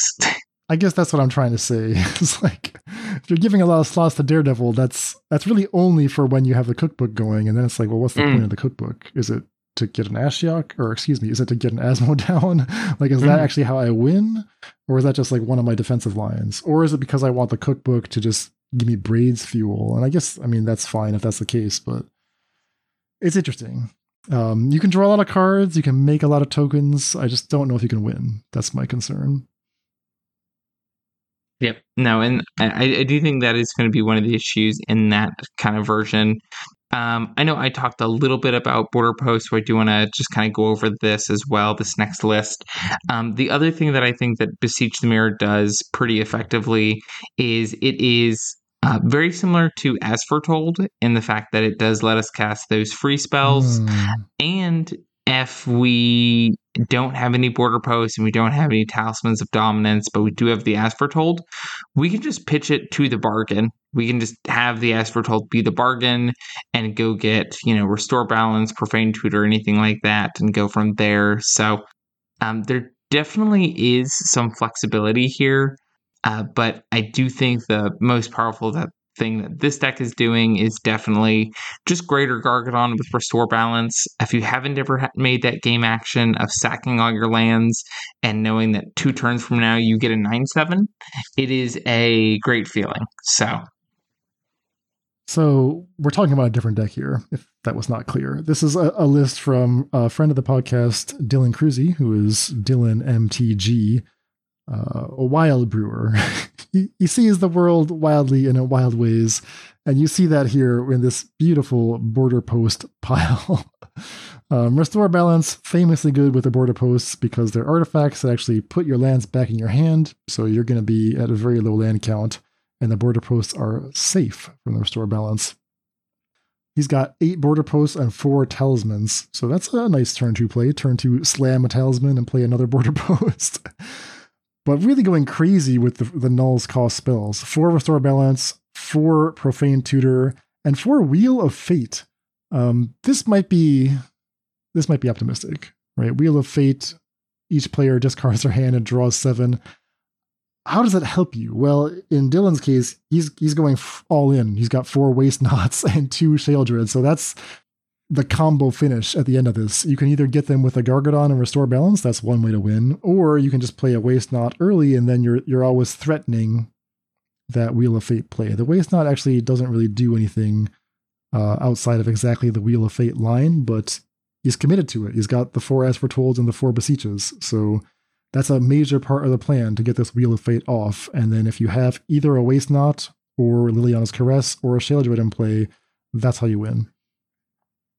And I do think it's important to note that this deck actually does have the capability of kind of chaining Wheel of Fates, because the Waste Knot, while it is an enchantment that you can sacrifice, it also will make you zombies if your opponent discards a creature.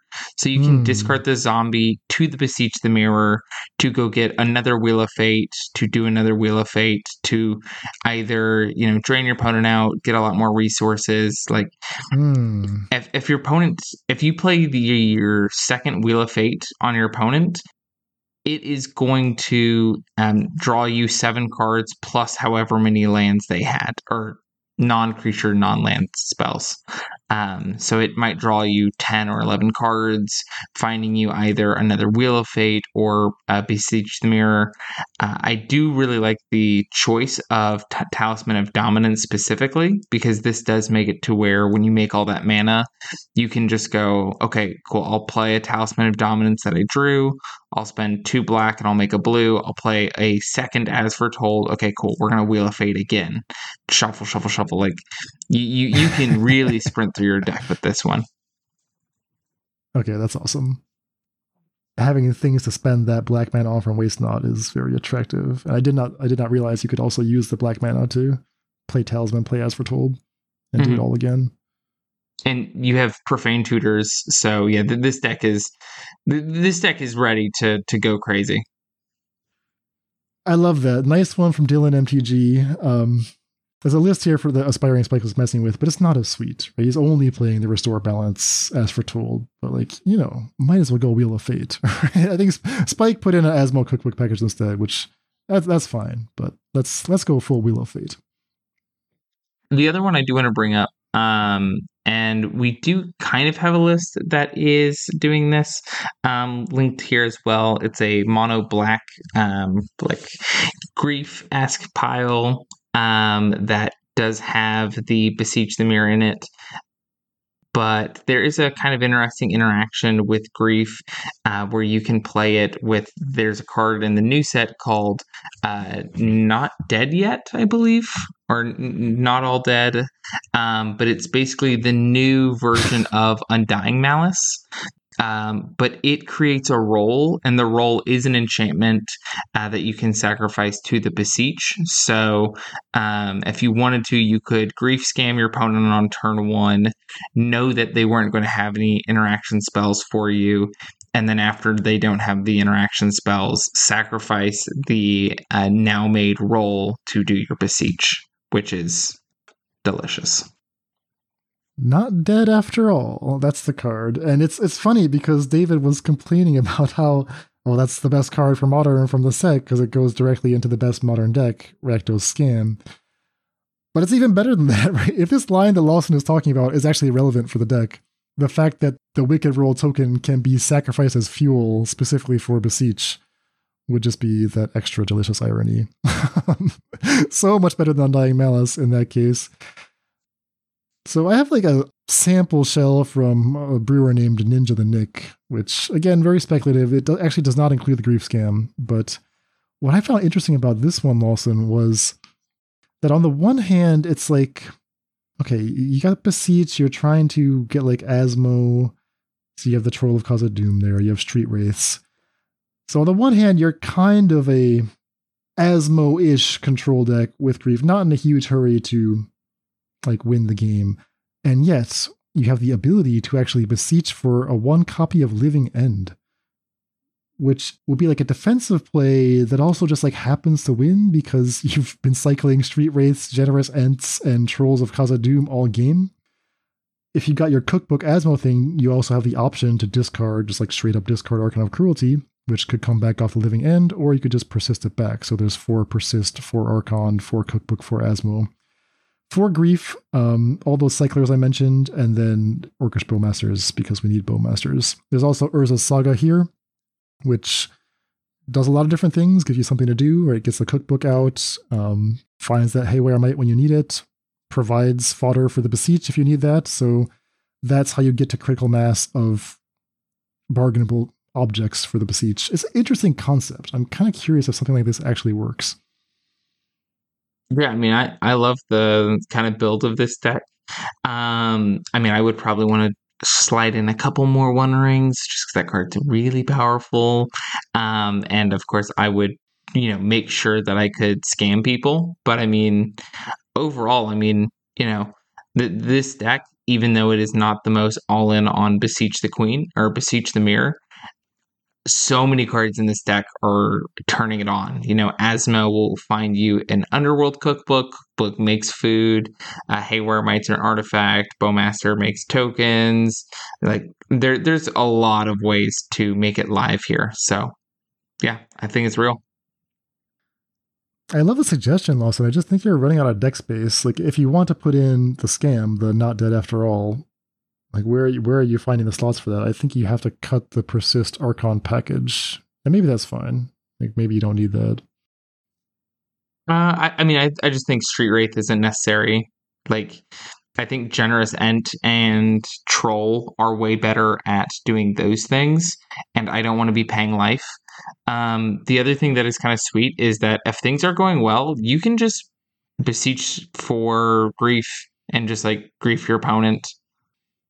Just give me a card out of your hand. Like, yeah, this card does not have to just be lethal, all the time. Interesting. Okay, so nice concept there from Ninja the Nick. I'd be curious to see if they get any testing in with this.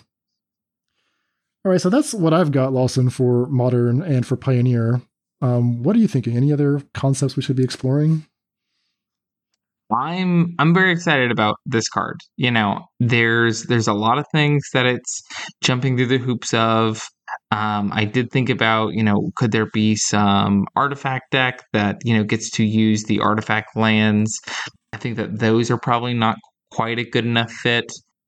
But overall, no, I think that, this is a card that asks a lot from the deck designer, but does let you just cast a card from your library. The best card in the 5-color Nimisa decks that me and you have spent literally thousands of hours playing is the fact that we're going to make our mana base awful. We're going to play cards that have a very, very specific deck building restriction, but we do get to have moments where our entire deck is in our hand and we can choose any card from it and put it into play, And that is a powerful game action to take that almost no other deck in the format gets to. It's just making sure that, the juice is worth the squeeze. Indeed. I guess I'm coming around a little bit. I could imagine this being a fun card to mess around with. I still don't think it's actually going to be good enough in Modern, but the Pioneer decks look fun. Restore Balance looks very fun. I'm not willing to pay $75 or whatever it currently costs. I have no idea why it's so expensive. Hey, while we're talking about Magic prices, you brought up that questing druid earlier.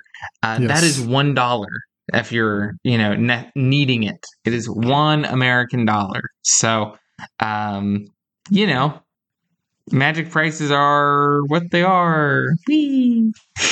But no, I think there is a lot of design space still with this Beseech, and I think there is going to be something that comes up that we have missed, and the moment that people start doing it, we go, "Oh, that's more powerful.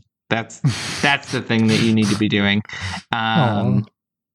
But also, at one point, I will commandeer someone's Beseech, and they will concede, and that will make me a happy camper. So. All right, so we got plenty of concepts to test for Beseech the Mirror. Got a couple minutes left, Lost, and so I want to ask you if you have any other decks you want to shout out. A little segment called Picks of the Week that we often don't have time for, but since you've got one picked out, I will throw it to you.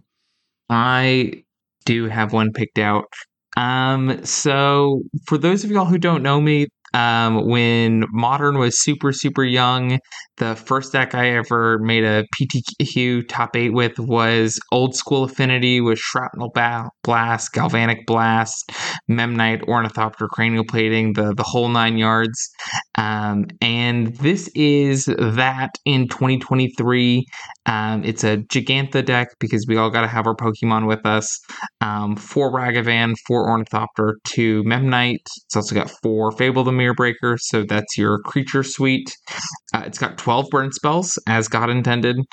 4 Lightning Bolt, 4 Galvanic Blast, 4 Shrapnel Blast. So 4 things that do 3, 4, and 5. Sounds great. And then it's got an artifact package of 1 Mishra's Research Desk, 1 Pyrite Spell Bomb, 1 Shadow Spear, 3 Drums for our Urza Saga package.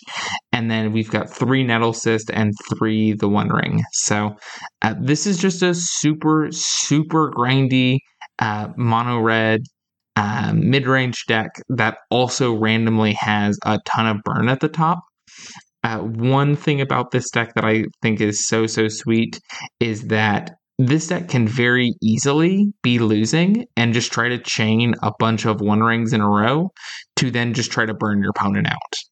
If your opponent's got lethal ready, but you have 2 One Rings, you play the first one, you draw a card, you say go, they can't hit you. You draw 2 cards, perfect, we'll play another one. You can draw 7, 8 cards before your opponent ever gets another combat step to hit you. And when you're playing such big, juicy burn spells that deal, 4 and 5 points of damage, it's very real that your opponent could be at 15, have you dead if they can go to combat, and then never get that option again. So, pretty excited when I saw this one. Yeah. Okay, I mean, that line is very sweet, right? 1 ring and just desperately dig for the final Shrapnel Blast, Galvanic Blast, and Lightning Bolts. But if you're doing that, why do you need the Memnites and Ornithopters? I don't quite get how these 2 halves of the deck are supposed to interact. 4 Ornithopters, but they don't do anything. They don't provide mana. They don't, well, I guess they're Springleaf Room, but they don't provide affinity. There's no Frogmites, there's no Thought Monitors. There's Nettle Cyst. There's 3 Nettle Cyst. That's so surprising. Yeah. Yeah, no, when I saw this deck, it is very much a blast from the past. Yeah, no, I mean, I haven't got to, put my hands on it yet, but I also love this deck because it's got such a sweet mana base. It's got 4 Mishra's Factory, which speaks to me and Dan on a spiritual level. It's also got some Ramanop Ruins, and it's got Urza Saga, so it has got a really, really powerful base. It's not messing around with blood mooning people. It's just trying to be very, very low to the ground. And the only thing in this deck that doesn't cost 1 mana is Shrapnel Blast, Fable, and One Ring, basically. So, well, Nettlesis as well. Oh, and Nettlesis, sure.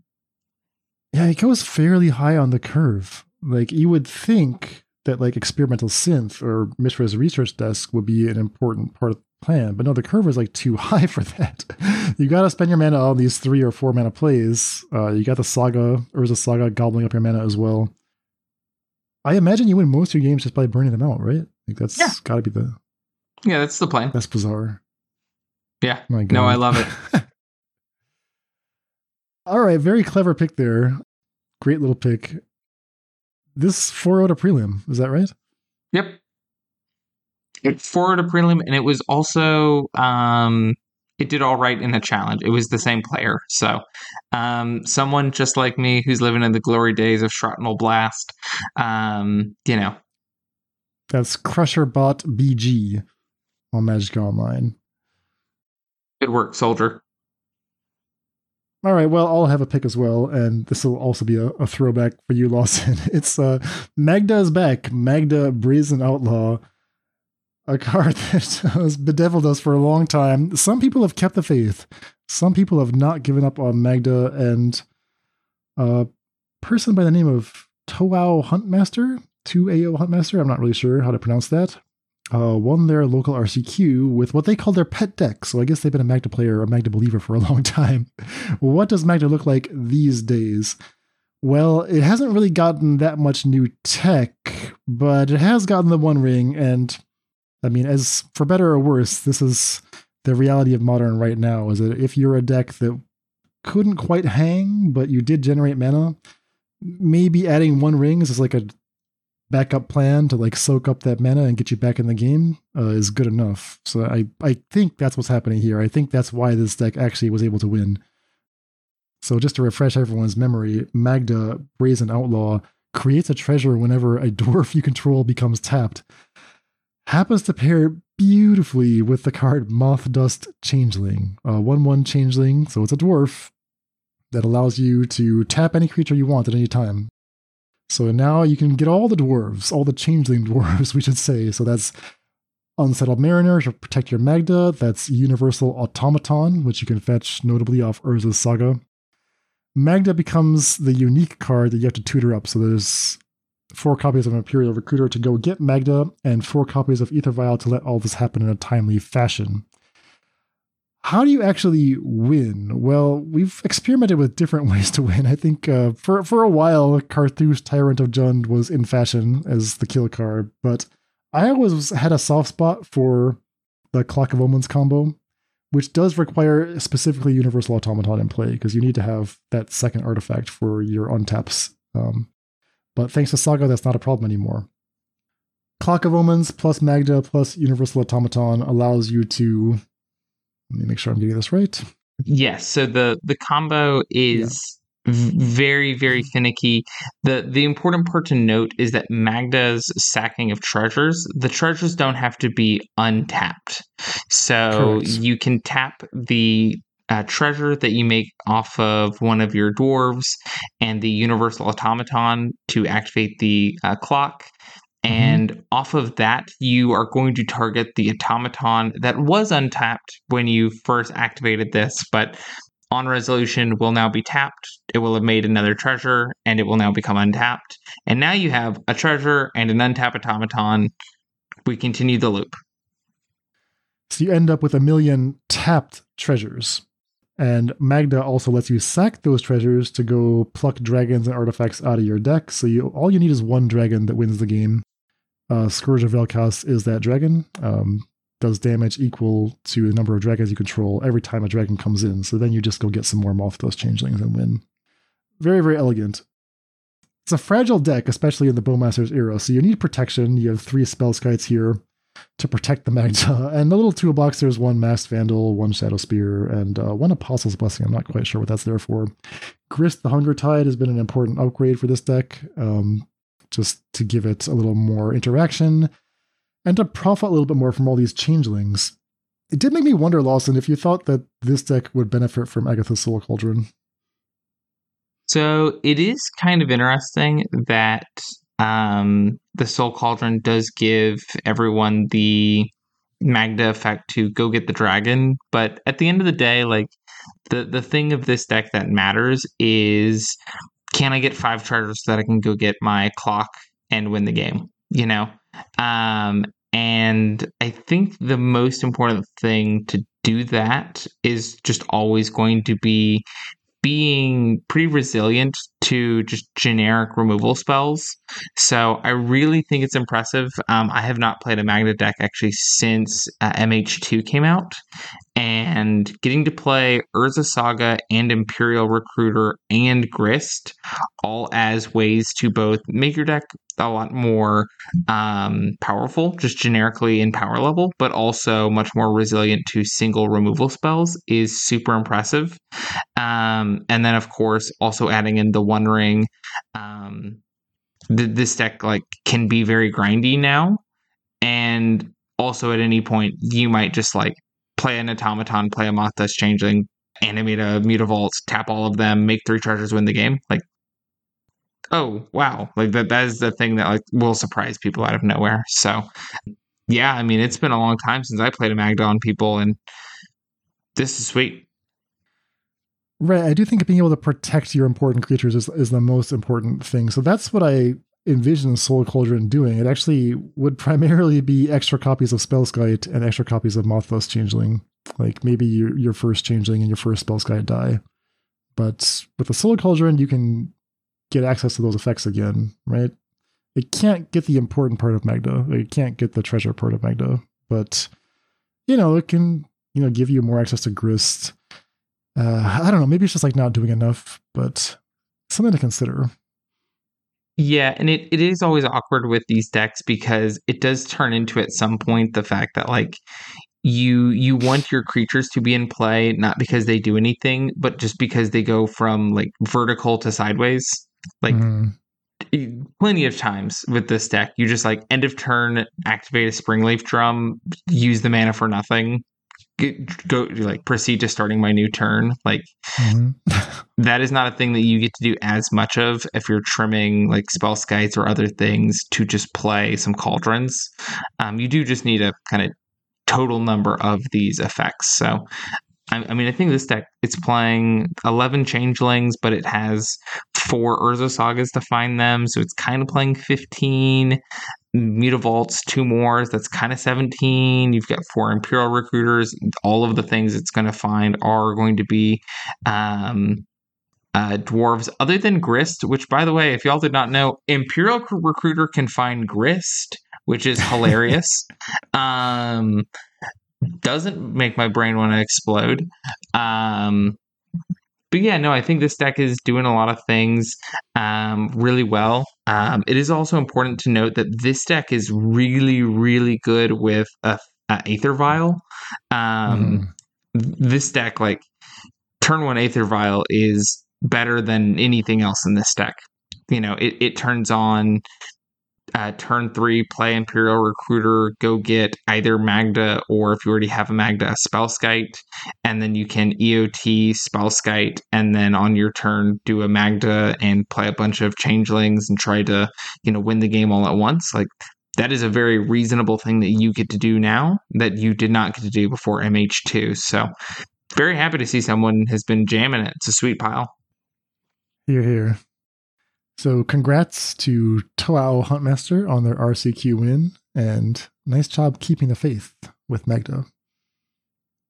All right, so those are our picks of the week. We talked all about Beseech the Mirror, bunch of decks in Pioneer, bunch of decks in Modern.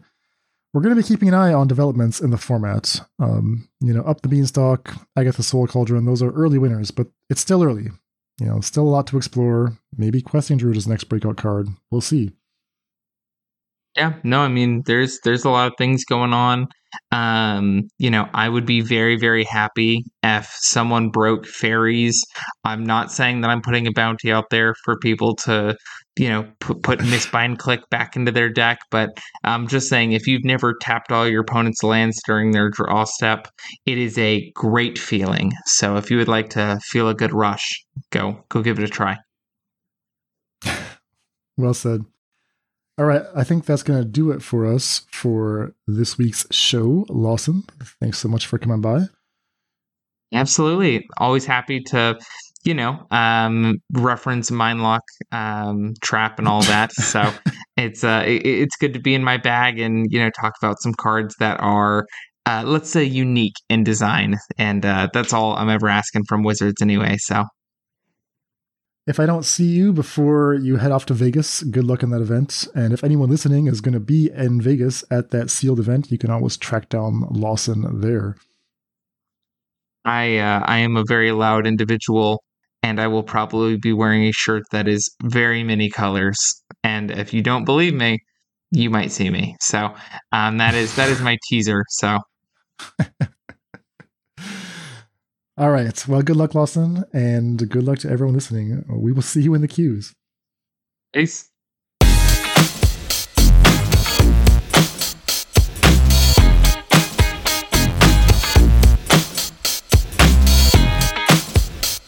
Decklist for this episode can be found at our homepage, faithlessbrewing.com. Tune in next week for our testing results, plus freshly brewed decklists in Modern and Pioneer.